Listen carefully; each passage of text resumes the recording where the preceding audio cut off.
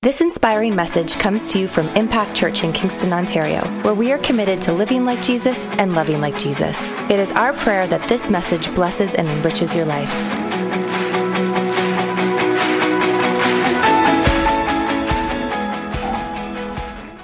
This whole series really has been amazing to see how testimony after testimony has shown us how God doesn't leave us lost. He does seek us out and He finds us. And I have the privilege this morning to share what God has shown me through my study of looking at this parable of the lost sheep.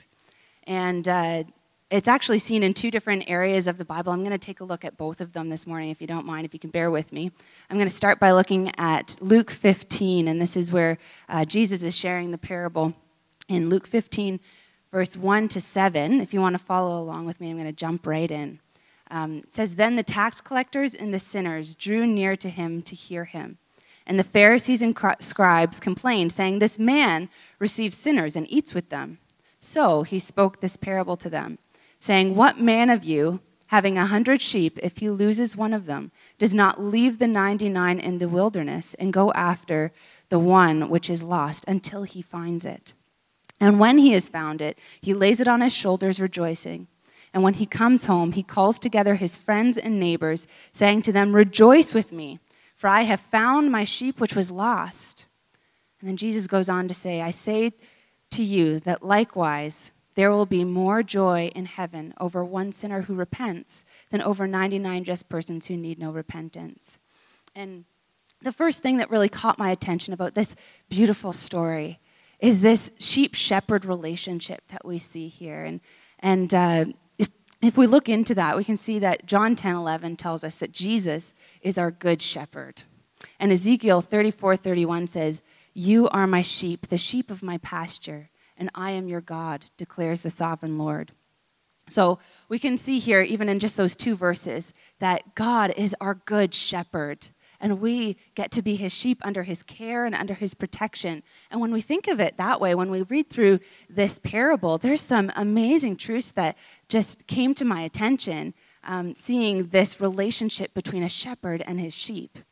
And to start out, we see how something that would have been pretty common, but not so great, is that we have a sheep that's wandered off. And it made me wonder, how on earth does a shepherd who has 100 sheep, I mean, I'm not that good with sheep, they kind of all look the same to me, so I don't know how they notice that one is missing.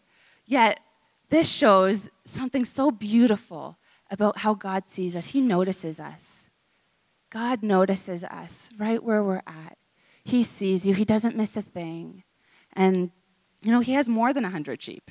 I don't know what the latest number is, but he's got more than 100, I'll tell you that. And he knows our location at all times, both physically and spiritually. He says in Psalm 139, verse 1 to 3, "O Lord, you have examined my heart and know everything about me. You know when I sit down or stand up. You know my thoughts, even when I'm far away. You see me when I travel and when I rest at home. You know everything I do." And this was written by King David, who was actually a shepherd himself, so he would know very much that shepherd heart of God, knowing that he notices every little thing. And how wonderful is that we have a God that will notice us. And even, modern day shepherds have this habit that every time they bring their sheep together, and every time they bring them back into the fold for night, they'll count them all and make sure that they're all there. But what I found, looking more into this, is as a shepherd takes on a flock full time, and it's their sheep all the time, they get to know them so well that they just they don't really forget, but they don't need to do the counting anymore. And it's not out of lack of care, but it's actually out of lack of necessity. So they actually say that when they bring all of their sheep together, the absence of any one sheep is simply felt. And he just knows that there is one missing. And I mean, if a human shepherd can have that kind of inkling to his sheep, how much more is God so in tune and so aware with each and every one of his sheep, knowing exactly where you are at all times. He notices maybe those little acts of kindness that no one else has noticed that you've done. He notices when you went that extra mile that maybe no one thanked you for. And he notices when maybe you're struggling with something that you can't quite bring yourself to share with someone. And he notices when maybe life has brought you distanced from the Good Shepherd himself. He knows exactly where you are this morning. He doesn't miss a thing.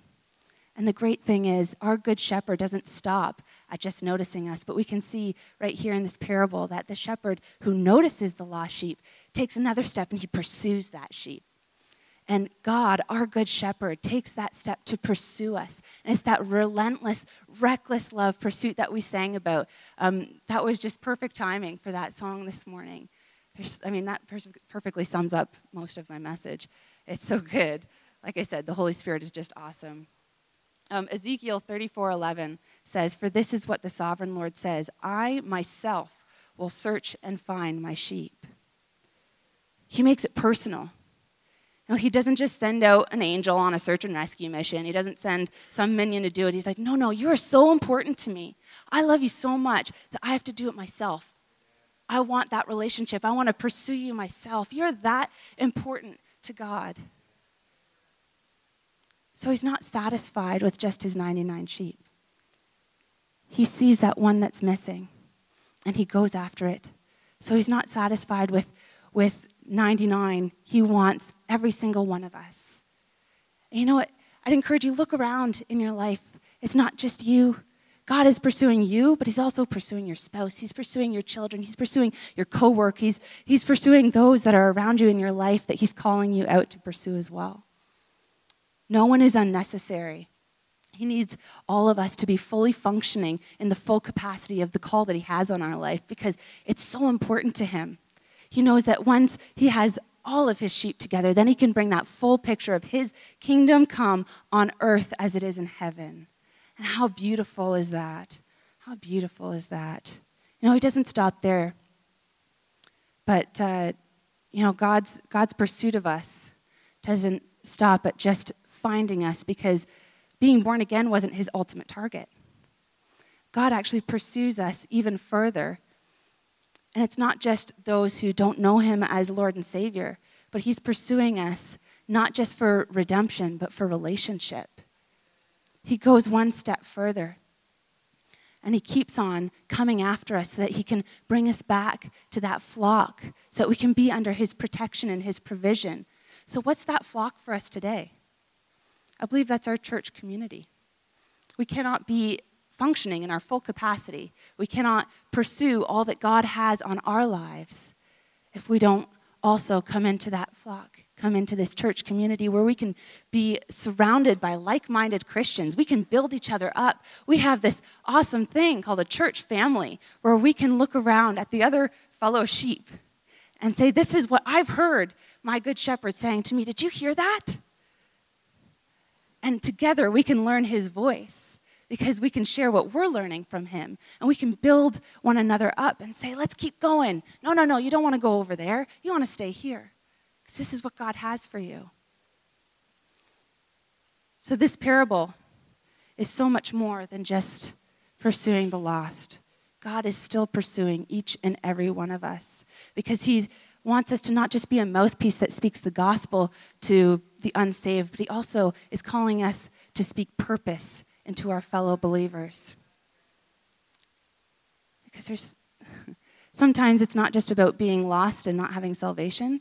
It's also having lost that purpose that God wants for us. And he wants us so badly to come back to that. You know, he pursues us relentlessly, recklessly. He leaves those 99, and that shows us how much he truly values us. You know, he values you just as much as your neighbor, each and every one of us, so much. I mean, we see that he wasn't happy with 99 out of 100, whereas, I don't think I actually was this good in school, but I'd be happy with a 99% on my test. I don't know about you guys. I'm so glad that God does not work in percentages. You know, he's not happy with 99%. That's amazing. But he actually goes one step further, and he's not like any modern businessman who is just going to kind of take his losses and move on. You know, he loves you enough that he's not going to leave anyone behind.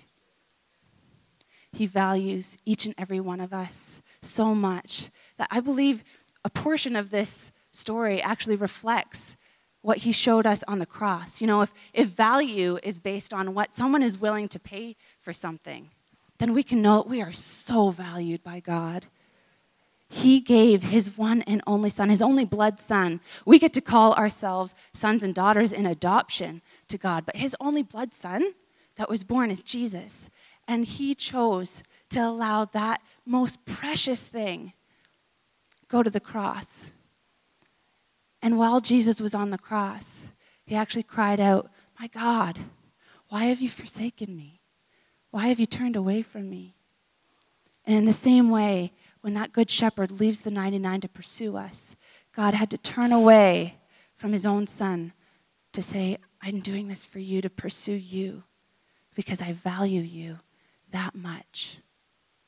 Because I want to bring you back into that fold." So no matter where you are this morning, whether you still find yourself in that lost and wandering state,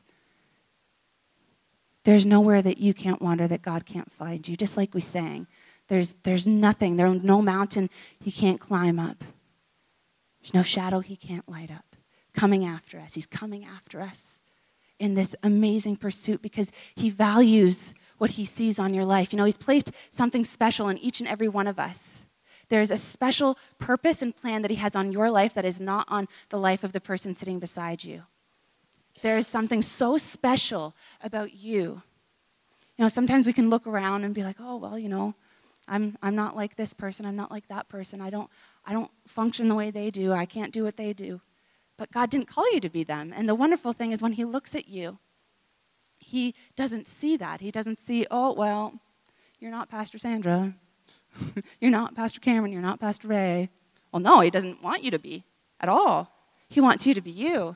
And so he sees that, and he's calling out that purpose. And some of us may be familiar with Jeremiah 29:11, but it says, "For I know the plans I have for you, says the Lord.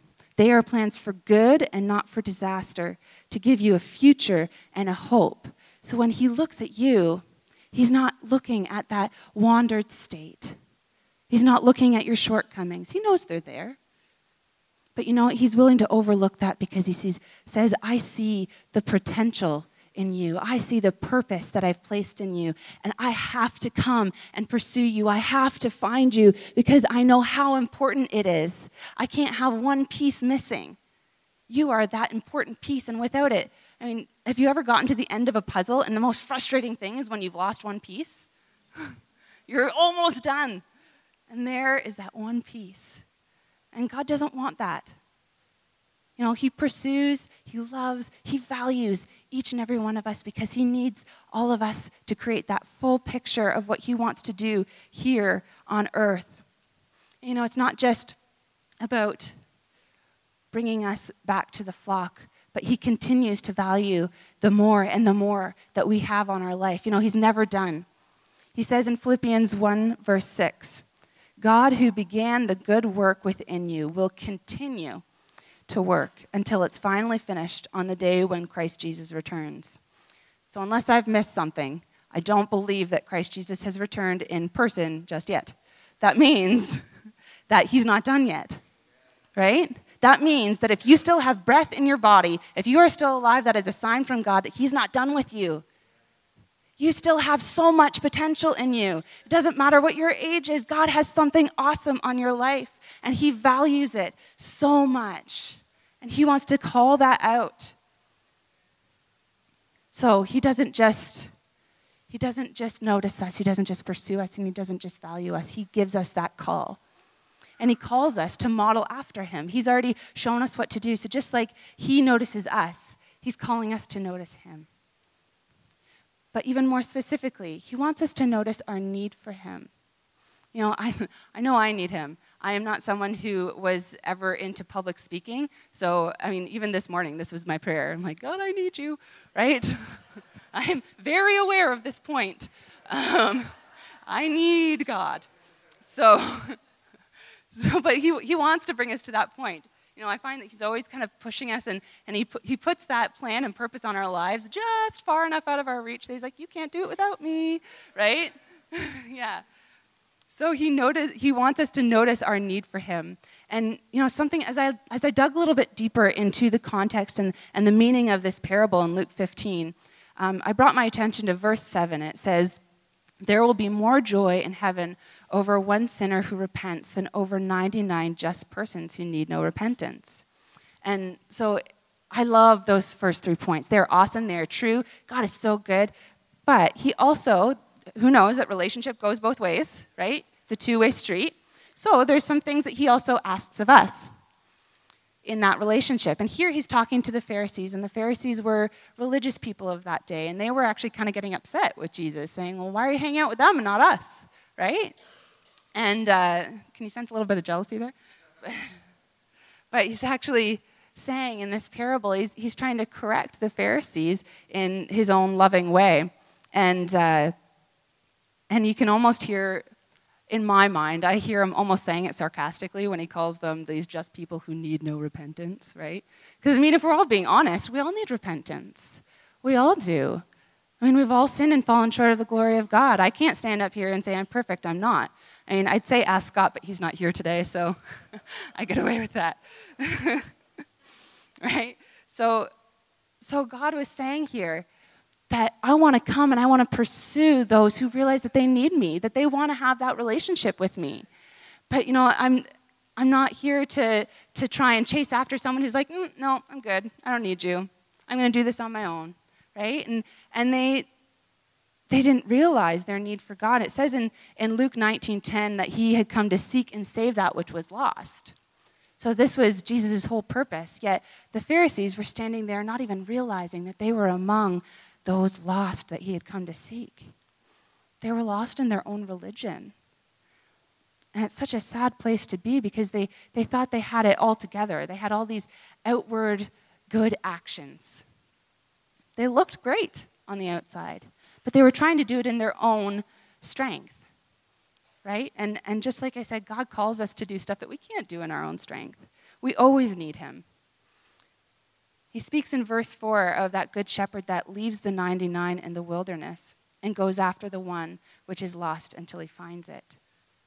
So if we look at this, it's so important to understand this in context because you can think of it almost like I said, that the flock is the church that he wants to bring us back to. But in no way, if we look at this in context, he's in no way saying that I'm neglecting the flock. That's not God's heart at all. He never wants to neglect anyone. Just like we said, God's pursuing us, right? His heart is for us.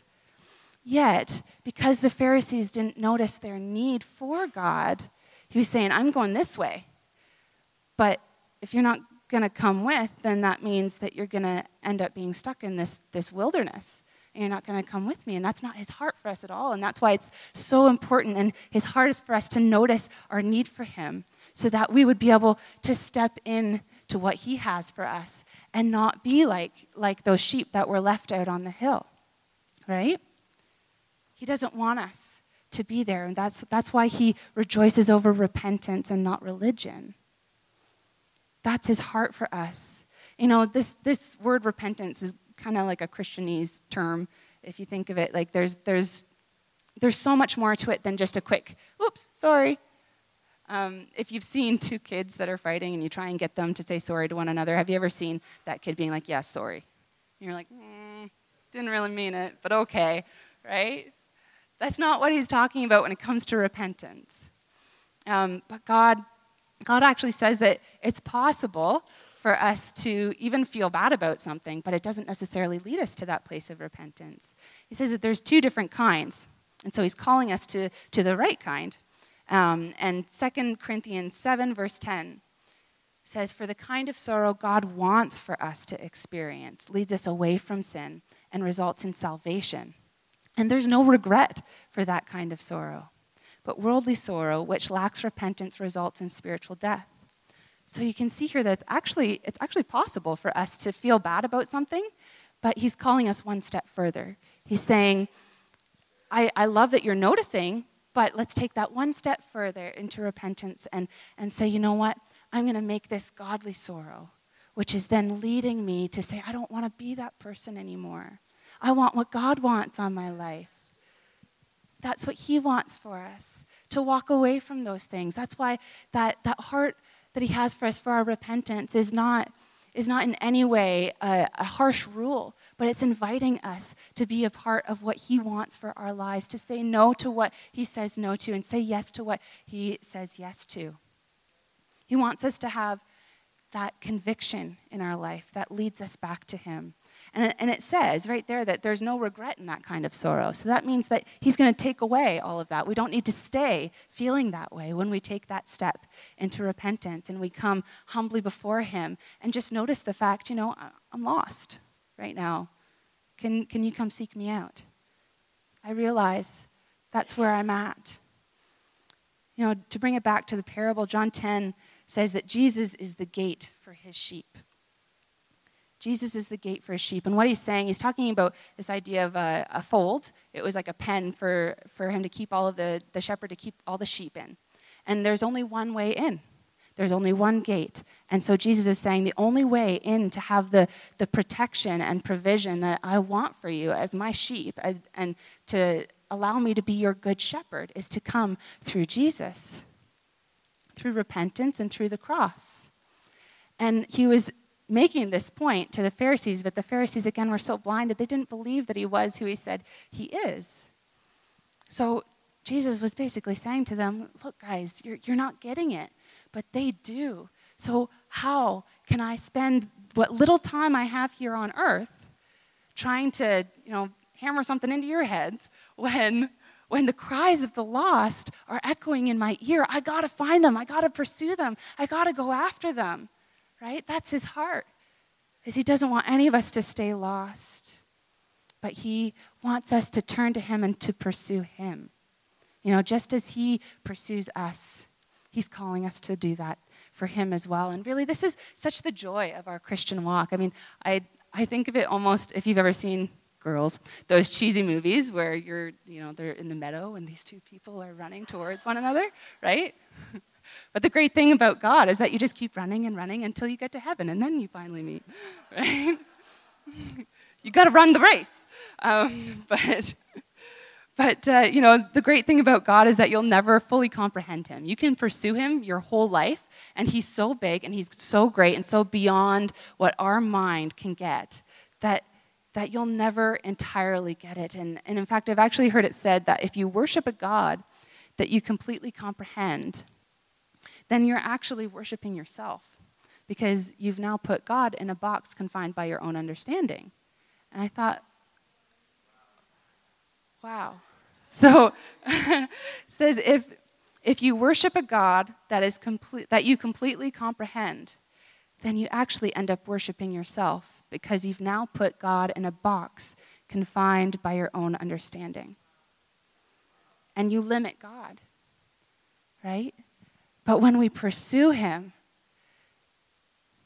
more and more and more gets revealed to us. There's no end to it. You can be saved when you're 2 and pursue him till you're 120, and you're still going to be like, I don't get it. Right? He's that big. But he purposefully does that in order to for many reasons, but one of them is in order to maintain this relationship of mutual pursuit. Because he already knows us, but he wants us to keep coming after him. He wants that relationship so badly. That's why we're made. Actually, I heard it said that, God has no needs. He's God. He really doesn't have any needs, but if God is love, then the only need he would have is something to love. So we get to be the affection of his love. So that's why he wants this pursuit. He's like, I love you so much, but would you love me? Would you choose to pursue me as well? Because it would make him feel really great, It's not so nice to always love on someone else. It's nice to get it back, too. It's that two-way street. John 10, verse 27 says, my sheep listen to my voice. I know them, and they follow me. So he's saying that when we pursue him, we start listening to his voice. We say, God, what are you saying? And we start following where he's leading.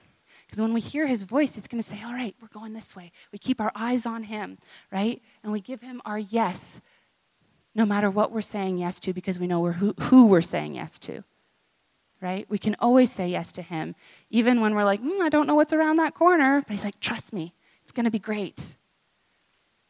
I've actually, again, as I was studying sheep and shepherds, I learned that sheep get so attached to their own shepherd, and they know his voice so well that if that shepherd tries to walk away, they'll all freak out and go after him. It's like you have 100 sheep with separation anxiety. It's, whoa.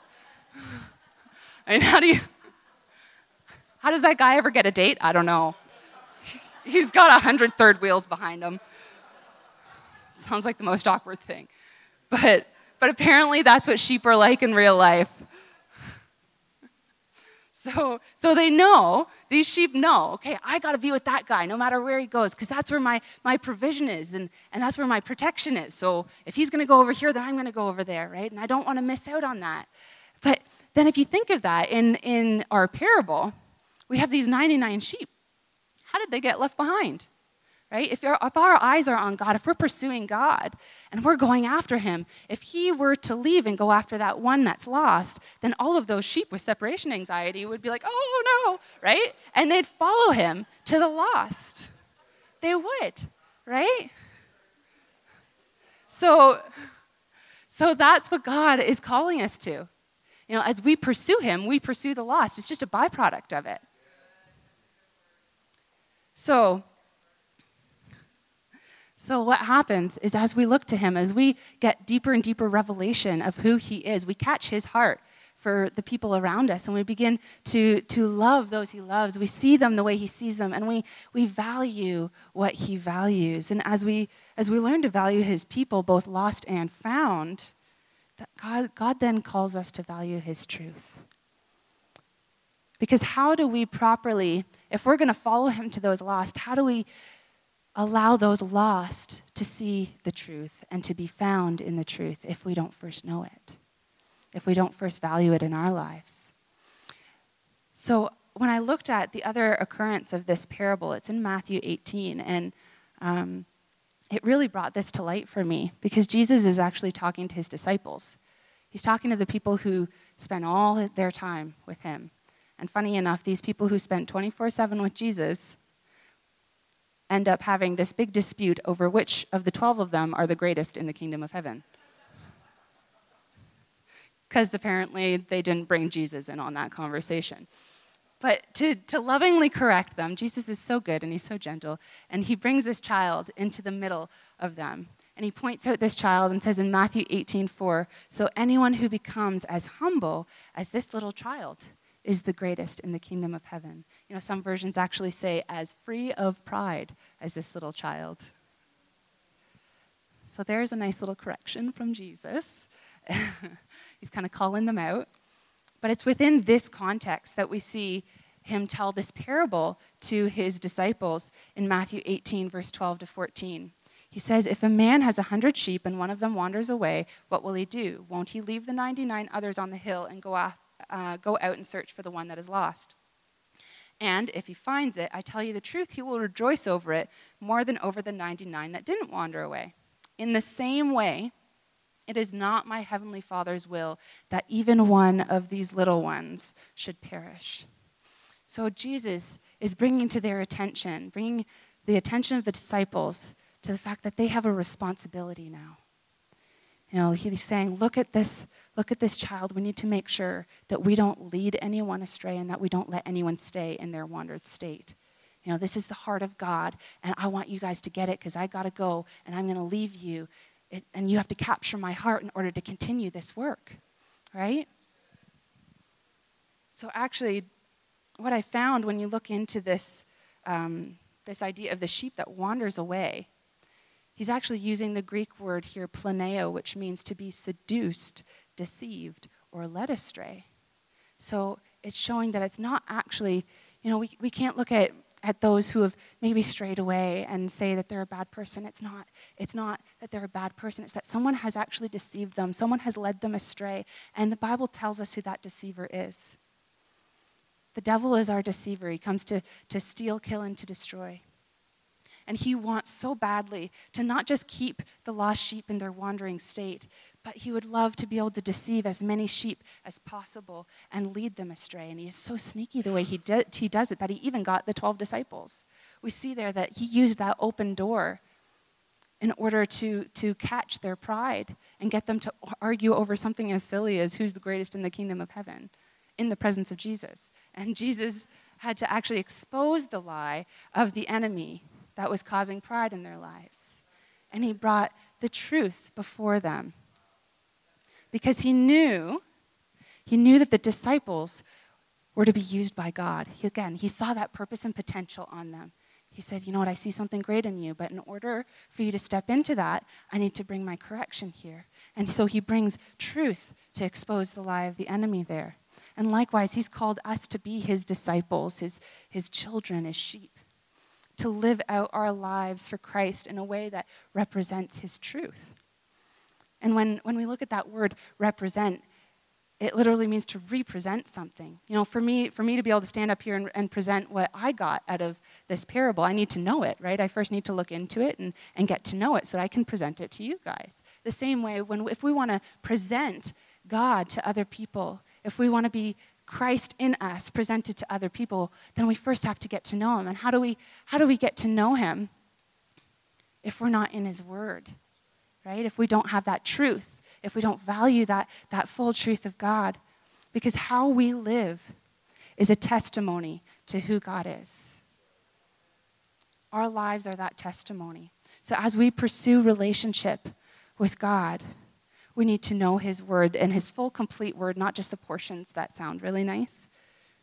You know, growing up, it was so much easier for me to read in the New Testament because I got kind of confused by the other parts. But God actually says that the whole word is God-breathed. You know, it's all inspired by God. And so he wants us to know the full picture of who he is. And so that's why there is an Old Testament and a New Testament. And there's the whole Bible, the whole truth. And it's so important that as we get to know him and we pursue him to as much entirety as we can comprehend from day to day, so that as we look on him and we behold him, he transforms us into his likeness so that we can then represent that to people around us. And that way we don't become swayed by necessarily what our culture says, because I know culture is always changing. If you look over history, we've swayed in a lot of different areas, some good, some not so good. And culture isn't necessarily going to be something that we can base what we believe, because if culture has changed, yet we serve a God that is the same yesterday, today, and forever, then how does that line up? Right? So we have to be careful that we don't just take what culture says is truth, because again, the enemy would love to silence portions of what God's truth is for the sake of love or for the sake of what culture says love is. Right? And so the enemy wants to plant those lies, even in the everyday things that we see, in order to lead people astray. So how do we withstand this pressure of culture to conform? The only way to expose the lie is to contrast it with the truth. So we need to value that full, complete truth of God. And likewise, we need to look at God's example, Jesus' example. So when he was in the desert being tempted by Satan for 40 days, I mean, he had it rough. But yet every time Satan would come and try and tempt him with something, he even used Scripture. See, he loves to twist the truth. That's why we need to be so familiar with it. But Jesus came back with Scripture in context and then said, you know, this is what the Bible actually says. And he shut him down. So likewise, when we are coming up against the lies of the enemy, we have to know the word. We have to know the truth. Because it actually says in John 8:32, you will know the truth, and the truth will set you free. See, it's so important for us to know the truth, not just for our own freedom, but also if we're going to be out seeking out those lost people, if we want to bring them to full freedom, we have to serve them the full truth. It's so important that we don't withhold portions of it. It's lovely to talk about the fact that Jesus loves them, and he values them, and he notices them, and he pursues them, and that is truth. Absolutely. But he also has obligations. Just like Pastor Ray said back in the summary, she talked about privileges and obligations of this relationship that we have. It's a two-way street, right? So we have these amazing privileges. God is so good.